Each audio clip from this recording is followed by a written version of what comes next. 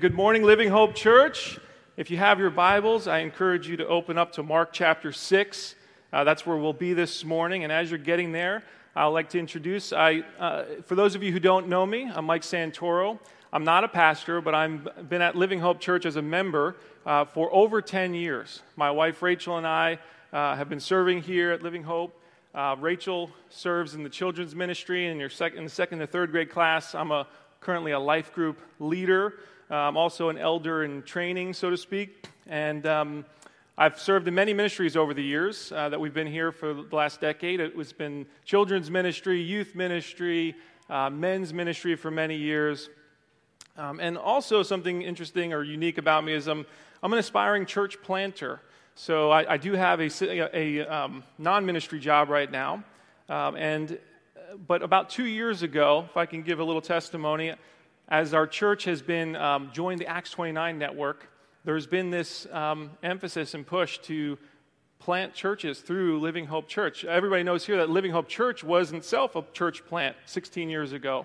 And so our desire is to plant churches. So I'm trying to answer that call from within our congregation, and I've taken steps with the support of Pastor Tim and the elders. I started taking seminary classes last year.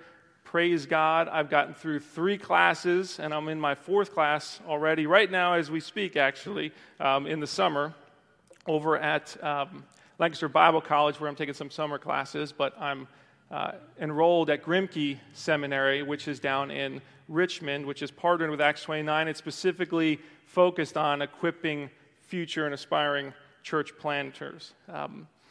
So the goal here for me is I want to be perhaps a bivocational pastor, which means in a few years, Lord willing, we'll be able to plant and probably also still have a job, but still try to be a pastor. And so I know there's a lot of questions there. There's a lot of things that God has to work out, but I'm just trying to take each step in faith along the way to prepare. And with your blessing and hopefully the approval of the members here at Living Hope, I'll become an elder this fall. I really look forward to serving in that capacity. And we also have a church planting residency, which Pastor Ed went through recently, and I'm hoping to be the next one there. I'm looking to maybe start that sometime next year. So please pray for my family. Pray for me. Pray for me first that I focus on pastoring my family well. And I want to be a good husband, a good father. And I want to be faithful in my home, and so pray for me to find balance in my life as I pursue this and take steps. Pastor Tim has been so faithful and such a great mentor. The elders have been so supportive. And Pastor Tim, he's so wise, and he's making sure that I am putting my family first and that we are taking our time through this process. So I'm grateful for the elders, and I'm grateful that God only wants teachable men. And that I can say confidently, as hard as it was to get back into school, even though I love school, but after 14 years out of school, it was really challenging. And by God's grace and the support of my wife and Pastor Tim and others, I got through those classes, and I'm thankful, and I'm going to continue to pursue that. And I have full faith that God will, His will be done in this, and I'm just going to continue to faithfully step forward. So I'm going to pray before we get into our passage here, and would you please bow your heads and pray with me? Father God, you are the Alpha and the Omega. You are the great I am. You created the whole universe. You put the stars in place. You call us each by name. You know the hairs on our head. Father, I confess that I don't always put trust in you the way we should. I should, Lord. I pray for your help, Lord.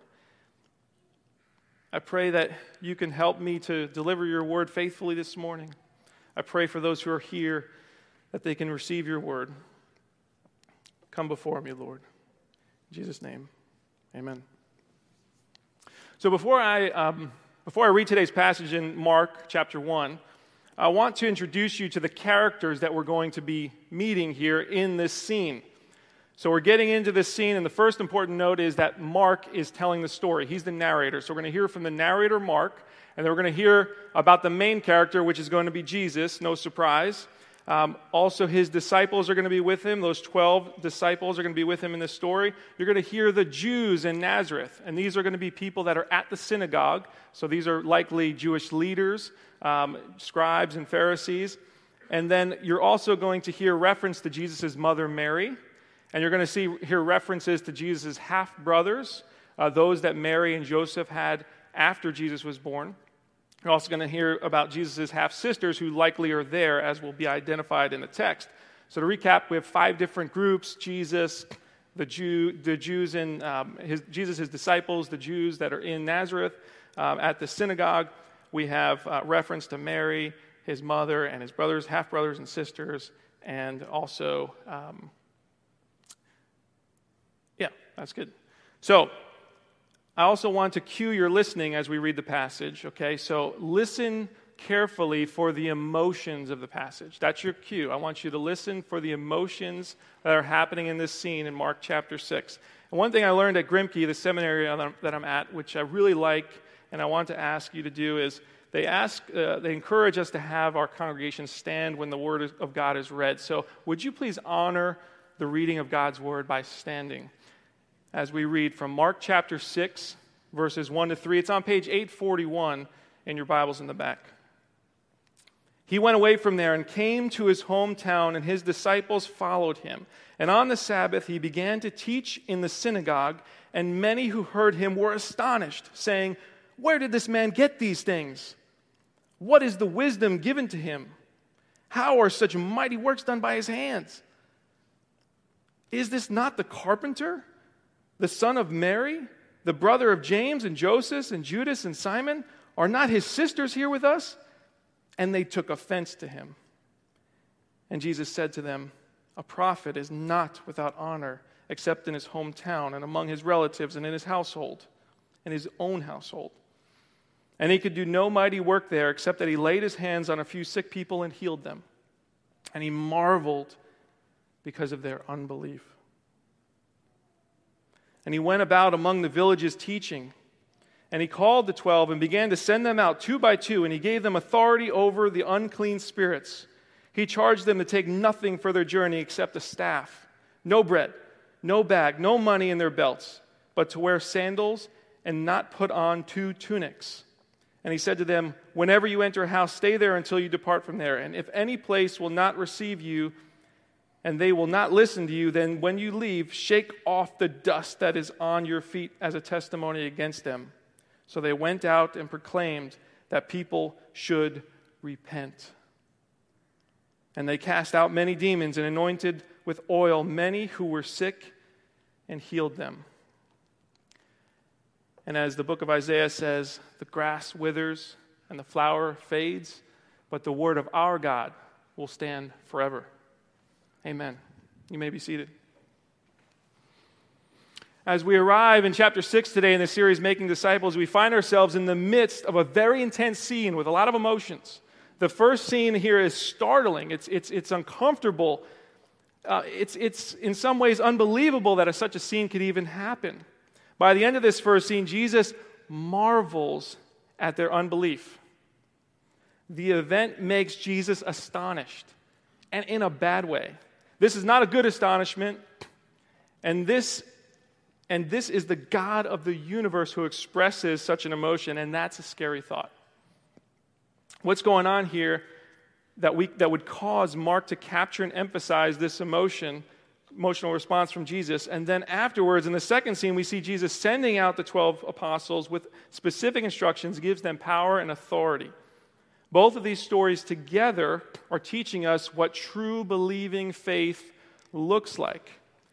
That it includes not only believing in Jesus, but trusting and putting our faith in Jesus, but it also means being sent out on mission. And by contrast, these stories warn us what the opposite looks like.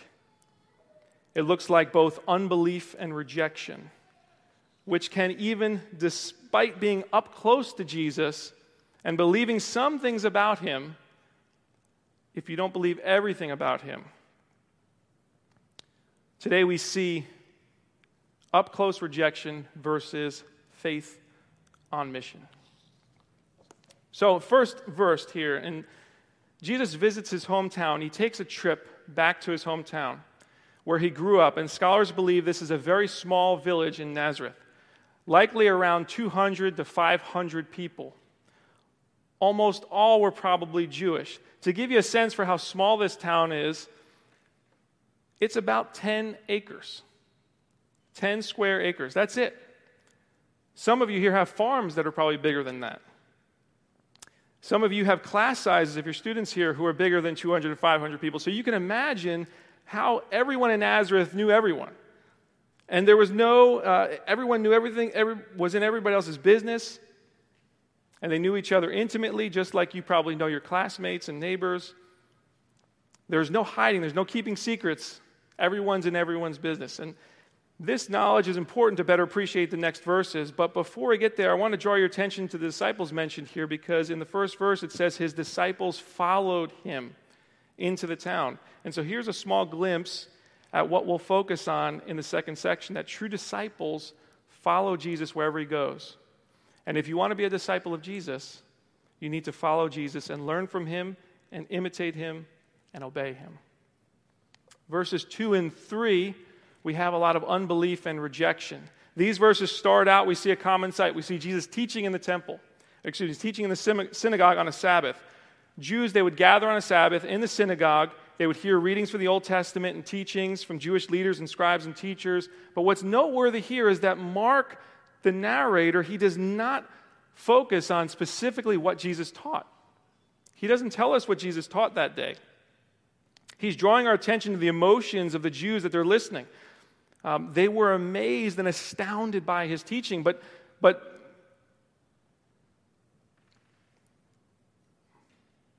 they were amazed and astounded by his teaching, but we realize in the 4 questions that follow that this amazement was not a positive amazement.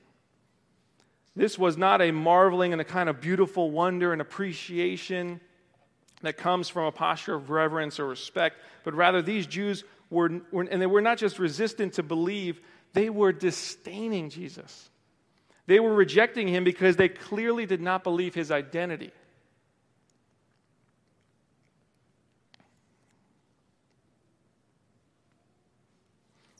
They didn't believe that he was the Son of God. They didn't believe that he had authority to teach. They did not feel that he was worthy of honor. They felt superior to him, and he had too much pride and they had too much pride to believe that he was the Messiah. And it wasn't just one person. Mark says here in verse 2 that many who heard him were astonished. And saying these things, Mark is telling us that there was a great consensus among the Jews in Nazareth who all seemed to share the feeling of disbelief.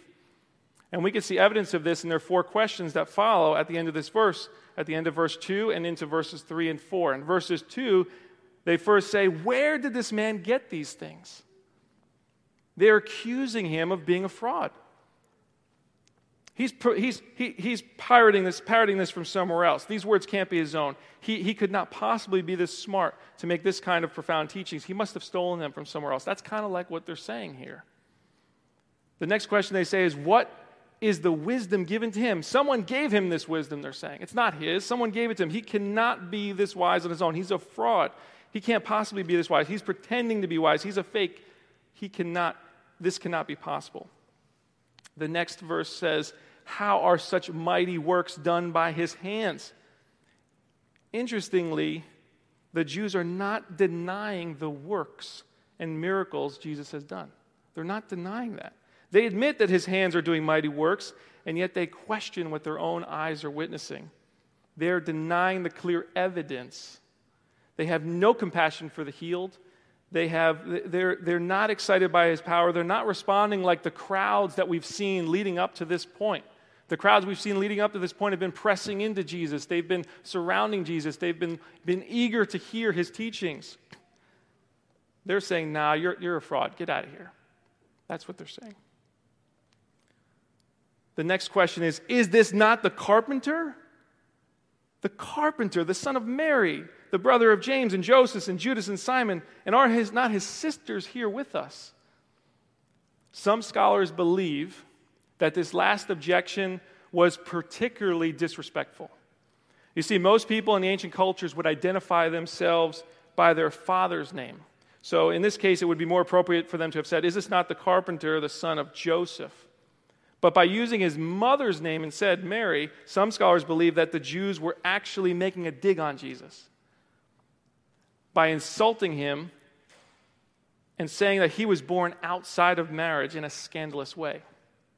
Of course, we know Jesus did not have an earthly father. He was conceived by the power of the Holy Spirit, but it's likely that they did not believe this birth story and were reminding him that they believed he was born in sin. Not only are they rejecting Jesus, but they are likely rejecting him with contempt. However, some scholars believe that, it's possible that Joseph is not mentioned because, maybe he had passed away. We don't know. But that doesn't impact the interpretations here, because regardless, at the end of verse 3, the gospel writer of Mark is clear in confirming to us that they took offense to him.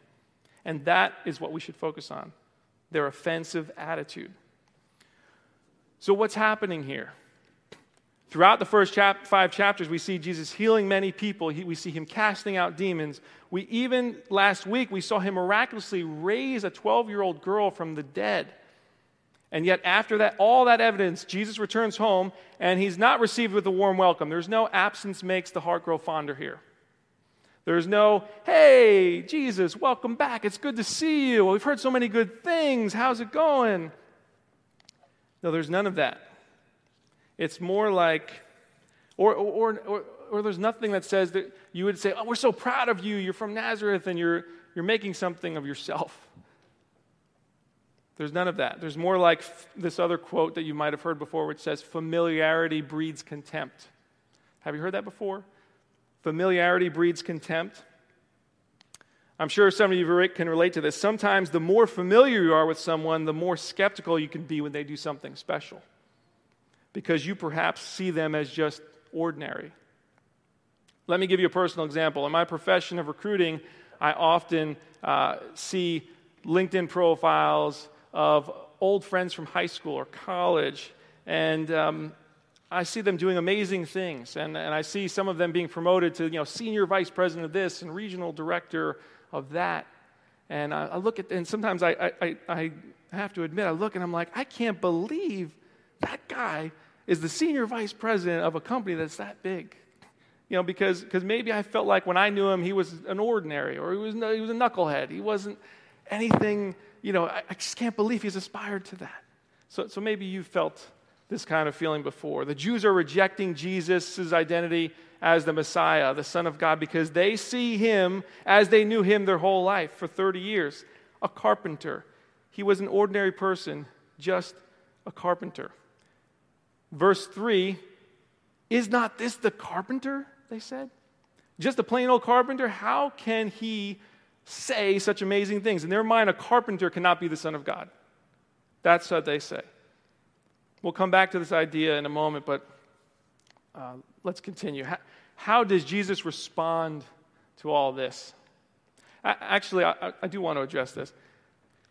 I just want to pause here. Think about this. They're accusing him of being a carpenter, right? And we know carpenters, they build things, they make things, they build tables and chairs. They're very skilled craftsmen. They fix things that are broken. Does this not sound like the God of the universe? I mean, isn't it amazing that the God of the universe comes into the earth and he becomes himself a carpenter? He is the carpenter of the universe, and he becomes a carpenter. I think it's really, really neat that that's the profession he chose. So how does Jesus respond to all this? Mark records for us that he responded this in verse 4. "And Jesus said to them, 'A prophet is not without honor except in his hometown, among his relatives, and in his own household.'" What does Jesus mean here when he says in verse 4, and among even his own household? I mean, surely those who had first known him in his household would know that he is the Son of God, right? Surely they would believe. Well, there's evidence in the Gospels that even Jesus' family did not believe at first. In Mark chapter 3, we read in verse 20 of Mark chapter 3, it says, "Then he went home and the crowd gathered again so that they could not even eat. And when the family heard it, they went out to seize him." When Jesus' family heard it, they went out to seize him, and they were saying, "He is out of his mind." In John chapter 7, verse 5, The gospel writer of John tells us plainly in verse 5 of chapter 7, for not even his brothers believed in him. Now you might be saying to yourself, wait a minute, how can this be? How can Jesus' household and siblings who were closest to him physically more than anyone else on the planet for 30 years, how could they not believe he's the Son of God? Well, I'll tell you what, I would like to ask them myself. And I will in heaven, but for now, I think the most reasonable explanation is that Jesus probably intentionally did not reveal his power and authority and full identity until his public ministry began around the age of 30. There are lots of examples in the Gospels, even in Jesus' early ministry, where he heals someone and then charges them not to tell others. Like last week's passage with Jairus' daughter, after Jesus raised her from the dead in Mark 5, it says, and he strictly charged them that no one should know this. Mark also records Jesus silencing demons who identify him as the Son of God. And whenever the unclean spirits saw him, they fell down before him and cried out, "You are the Son of God." And the passage says, and he strictly ordered them not to make him known. These are just a couple of examples. There are many times when Jesus is careful not to reveal his identity too soon. And we also don't have any recordings of Jesus doing childhood miracles in the Bible. And I think that combined with the fact that they were rejecting him here in his own hometown, and they all knew him for 30 years.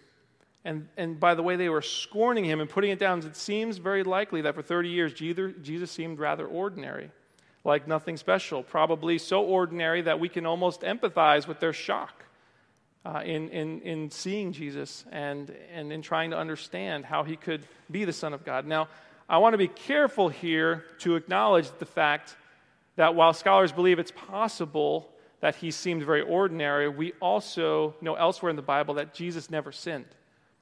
So how you can be ordinary and never sin, I don't know. But in a broader sense, he might have seemed ordinary. And he was so perfect, but yet he was still so perfect and he never sinned. And that would be something that would be extraordinarily, he was extraordinarily perfect. But they apparently didn't appreciate that. And I can kind of get this, and maybe you can kind of get why they didn't appreciate that, because I'm not perfect, but I'll tell you a quick story of when I was in high school, and I tried to do the right things growing up, and I remember there were times in high school when we would be, I was playing a sport, and a coach would punish us as a team and say, go run, and we'd have to go run this really long run, way around the school, very far. And there were times when some of my teammates would say, hey guys, come on, let's take this shortcut. We are far away. Coach can't see us here. Let's kind of take this shortcut. Nobody will know that we're taking the shortcut. But here's the thing. If not everyone took the shortcut, then it would be obvious to the coach that some were cheating and some were not. So they had to try to persuade and put pressure on those of us to comply. Maybe you've had this kind of a situation happen before where a group is pressuring you to do something wrong, and if you do the right thing, it's going to make everybody else look bad. I said, no, guys, we're taking the long way. Like, we're doing it right. They hated me. They hated me. There was so much anger because I was trying to do the right thing, or I wanted us to do the right thing. So I could see how if Jesus was perfect to the extreme, that maybe some people that grew up with him didn't like him for that perfection. And maybe that was fueling some of the feelings that we're seeing here. Verse 5 says, and he could do no mighty work there, except that he laid his hands on a few sick people and healed them, and he marveled because of their unbelief. And again, this was a bad marveling. Jesus was so astonished at their unbelief that he was unwilling to do any miracles there. Mark clarifies that he did heal a few sick people, so it's not that Jesus was inhibited here from doing miracles. It's not that he was all of a sudden powerless. No, the scholars do not believe that here. Jesus is completely sovereign. He could heal and do miracles regardless of whether there was belief or unbelief. He healed many lame people with unbelieving Pharisees watching nearby. He raised Lazarus from the dead despite almost everyone around him mocking him and thinking that he was foolish for rolling the stone away at Lazarus' tomb. No, what's happening here is Jesus is choosing not to do many healings. where there's an environment where there is such a grave rejection of him. Not just doubting him, but completely scorning him. And as I've said, by contrast, we see in other passages where the crowds were following him with this deep childlike faith. Some believed that if they just touched his garment that they would be healed. The sick came to Jesus from everywhere. They brought the lame. They brought those who had demons. And Scripture says, even those who had little faith were healed and honored. But in this moment, Jesus chose not to do great miracles because of their grave rejection and unbelief. So what's the point here in this section? This is an important application here. So it's a major warning. So listen, because this might be the most important exhortation that you hear all morning. You can be very close to Jesus and still not put your trust in him. I'll say it again. You can be very close to Jesus and still not put your trust in him. You can surround yourself with many Jesus-ish things, and you can still not put your trust in him. You can listen to Christian songs and not believe their words. You can come to church and be in the service week after week, physically present in the seats, and yet you can still completely ignore the Word of God in your heart. You can sit here and tune out the Holy Spirit while your mind races to other earthly things and not heavenly things. You can be here, but your heart can be asleep. You can even talk a lot of Christianese, meaning you can say the right things. You can even sound like you're a faithful Christian, but yet in your life, you're not living it out clearly. And your life clearly shows that you're not living it out in obedience to God. You can be playing Christian, but not actually be a Christian. You can be very close to Jesus and still not put your trust in him. You can get very familiar with Jesus and still misjudge him. You can know quotes from Jesus and still misunderstand him. You can be around Jesus your whole life and still mistreat him like the Jews from Nazareth.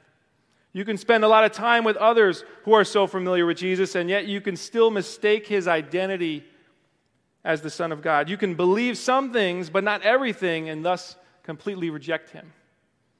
Closeness and familiarity, even for years or even an entire lifetime, does not equal actually putting your trust in him as your Lord and Savior. You might even consider him a friend or part of the family, but is he your Savior? Do you honor him? One Christian pastor and author, Kyle Idleman, in his book, Not a Fan, he put it this way.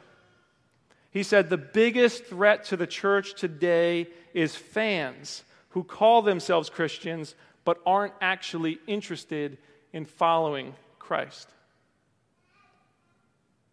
They want to be close enough to Jesus to get all the benefits, but not so close that it requires anything of them. So you might be asking yourself, Mike, what then does it mean to actually put your trust in Jesus? Can you help me understand? Let me give you a brief analogy.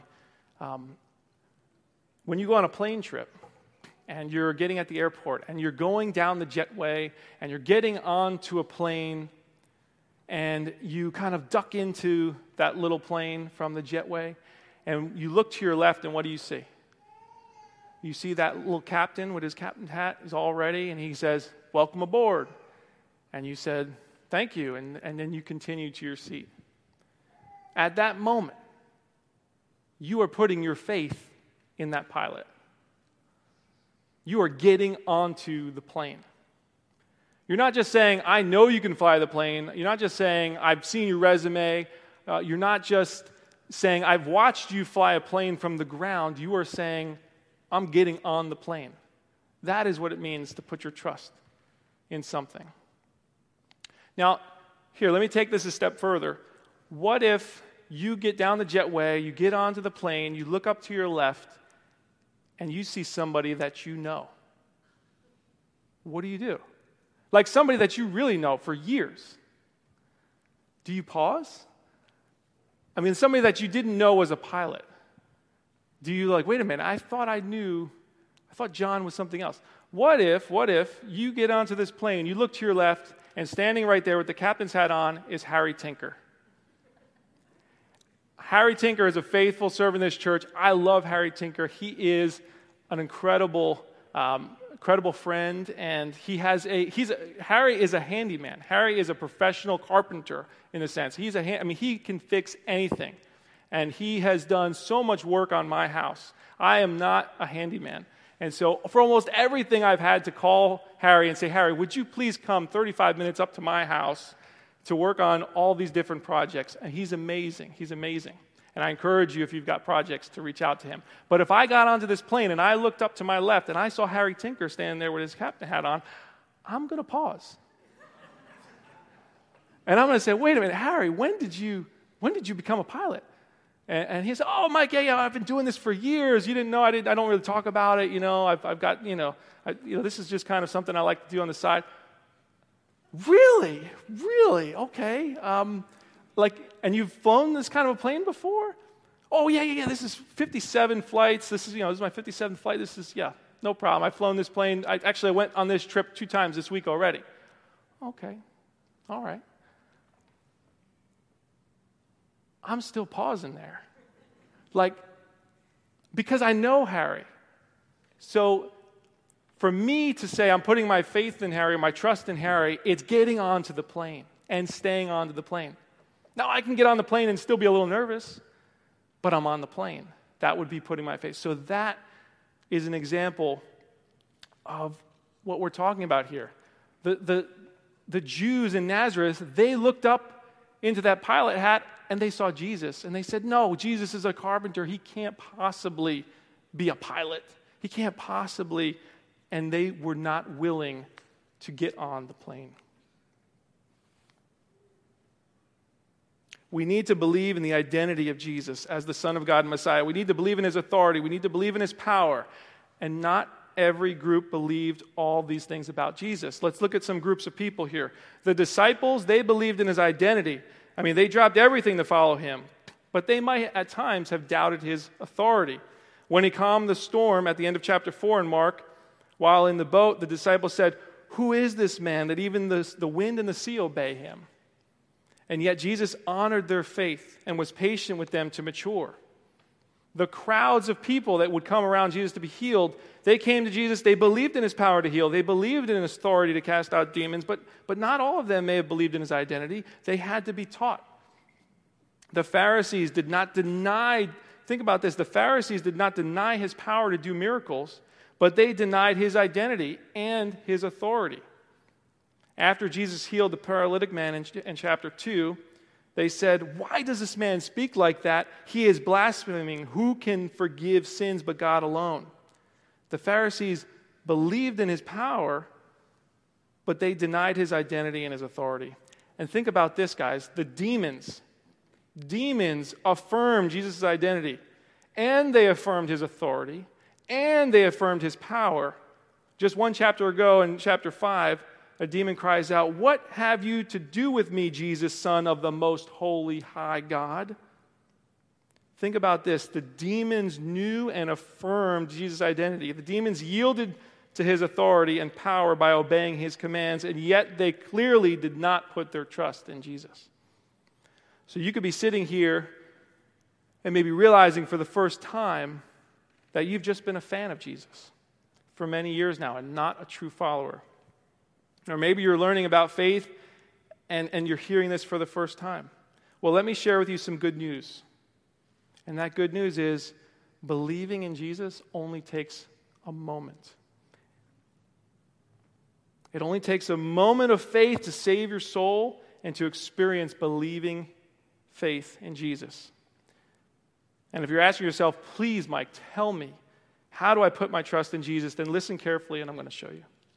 Jesus tells us in Mark chapter 1, verse 15, that he was immediately starting his public ministry.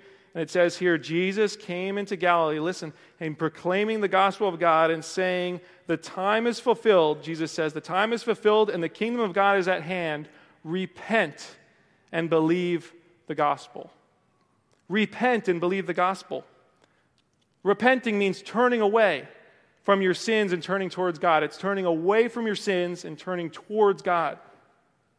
Believing the gospel means believing that Jesus is the Messiah, the Son of God. But it's not just this knowing that this intellectually.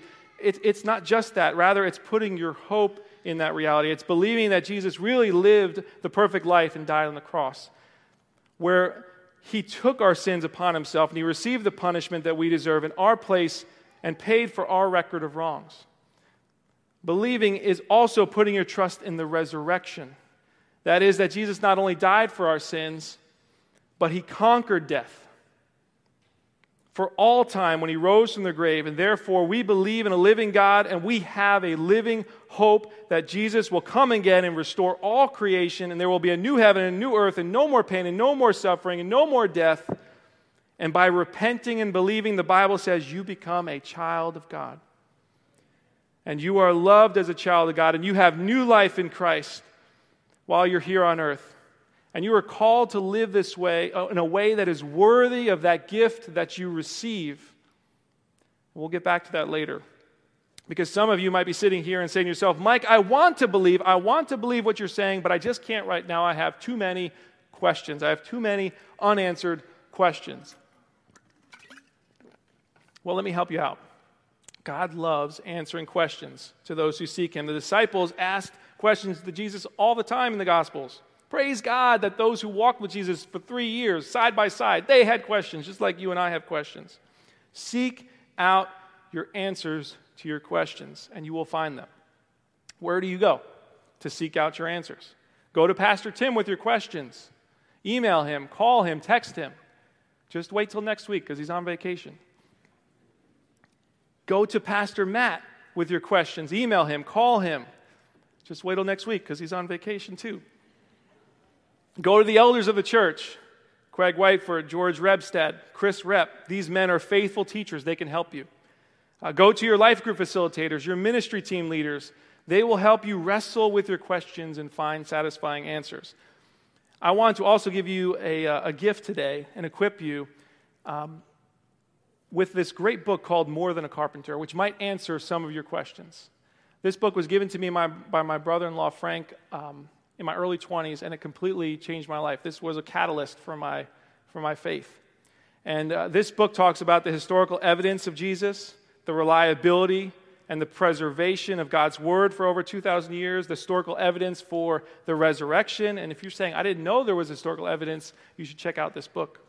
It's a story about an atheist who dedicated 2 entire years of his life to try to disprove Christianity, try to disprove the historical evidence of Christianity.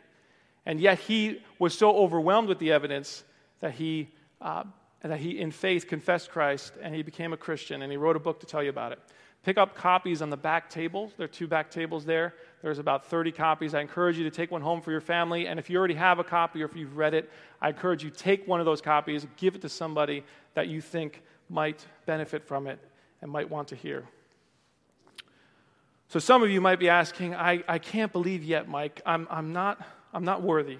I have to take care of some things first. I got to clean up my life. I got to be a better person, and then I'm really ready to believe.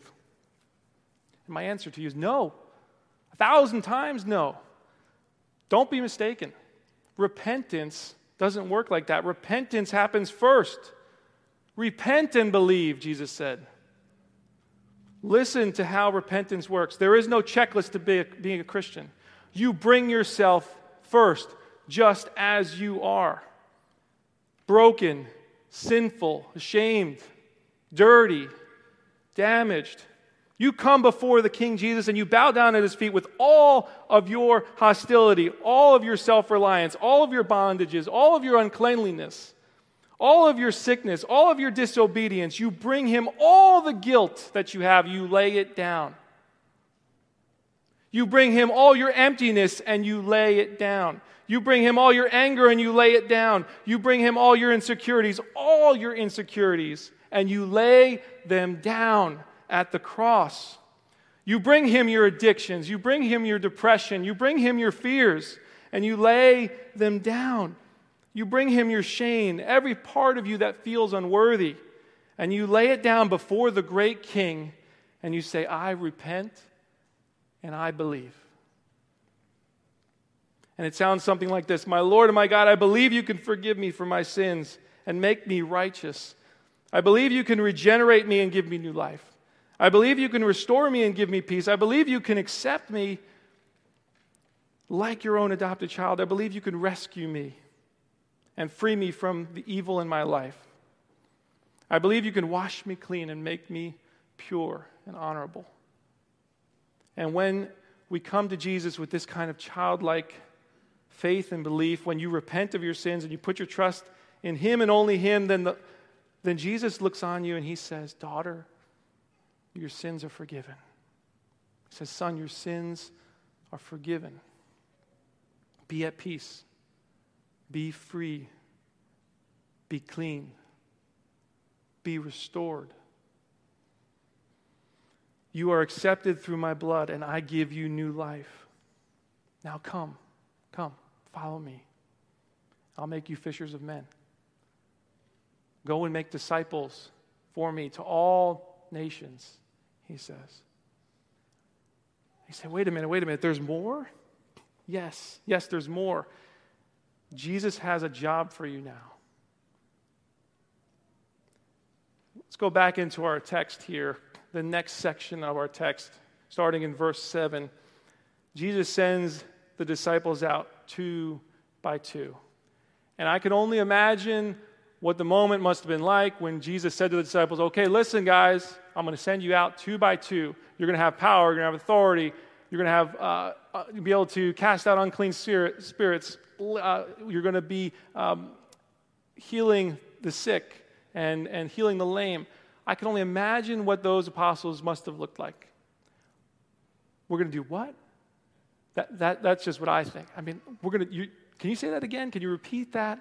I mean, there must have been some element of like, wow, we're going to do what? Because they've only been watching Jesus do it, and now Jesus is inviting them to go and do the same. Remember, the purpose of the apostles in Mark chapter 3, verse 14 was to be sent out. That's what the word apostle means. It means one sent out. That is our purpose too. Jesus called his 12 closest apostles to be sent out on mission. He sent them out in pairs. And this tells us that none of us should be lone Christians. None of us are on our own through this Christian journey. We are to be sent 2 by 2 as a community, united. And we need one another for our life and ministry. Verses 8 and 9 talk about our reliance on God. These first disciples, they were charged to only take the bare essentials. Now listen, this is not a typical Santoro family road trip. Let me tell you how much our car is packed when we go on a road trip. Okay? These disciples were charged by Jesus not to take anything with them. No extra food. Not to take anything extra with them. No extra food, no extra clothes, no extra bags, no extra money. Why would Jesus do this? So that they would go and fully rely on God's Spirit, God's provision, and God's people.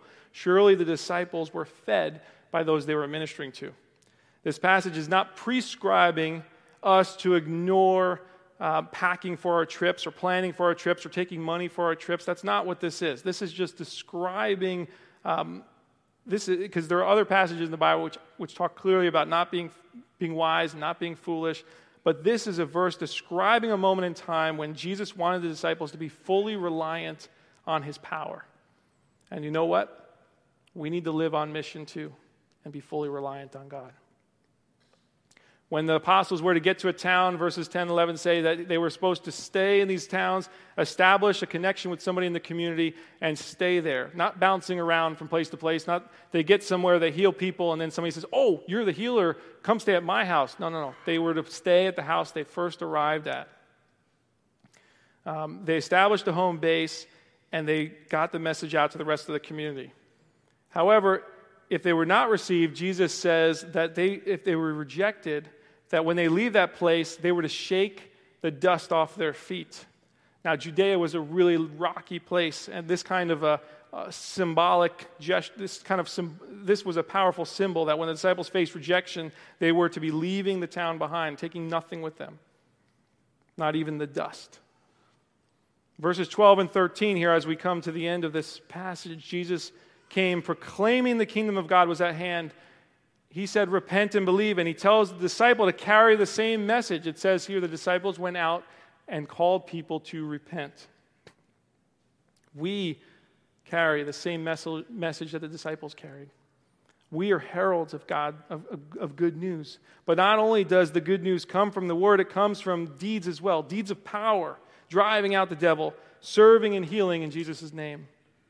1 Thessalonians says, our gospel came to you not only in word, but also in power and in the Holy Spirit and with full conviction. I'll invite the worship team to come up as I close. This is an important point. True believers are given a great privilege to be sent out on mission for God to give testimony to others. You and I believe in Jesus,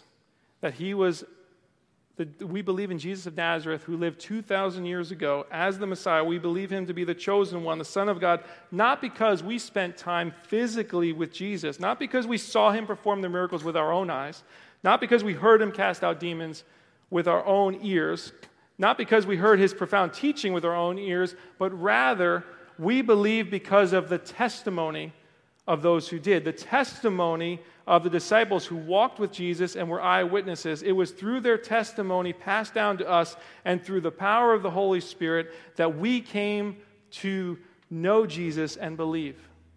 And if you are sitting here as a believer in Christ, praise God that there was a Christian in your life who shared the good news of Jesus with you. And through the power of the Holy Spirit, you came to believe. And now as a disciple, it's our job to spread the good news and share the gospel with others so that they too may come to repent and believe and have new life. Listen, Jesus puts us on the front lines in bringing his kingdom into the world. We are on the front lines. God includes us in his work. We don't just sit on the sidelines and watch Jesus and cheer him on, but Jesus brilliantly invites us to follow in his footsteps and join him on the field, on the battleground. And we join him not alone, but 2 by 2, and united as one community. That is called the church. And we stand firm together as the church, and we spread the good news of the gospel for all those who need to hear it. We go out on mission for God and with God and through the power of his Holy Spirit who dwells in us. What a great joy and privilege we have to serve the King, to believe in him so deeply and confidently that when we can go out and join him, we get on the plane and trust him. My call to you is to repent and believe and be on mission. Be sent out to your homes, to your workplaces, to your communities, to your schools, to your classmates, to your teammates, to your friends, to your neighbors, to strangers, and be on mission for God. Amen.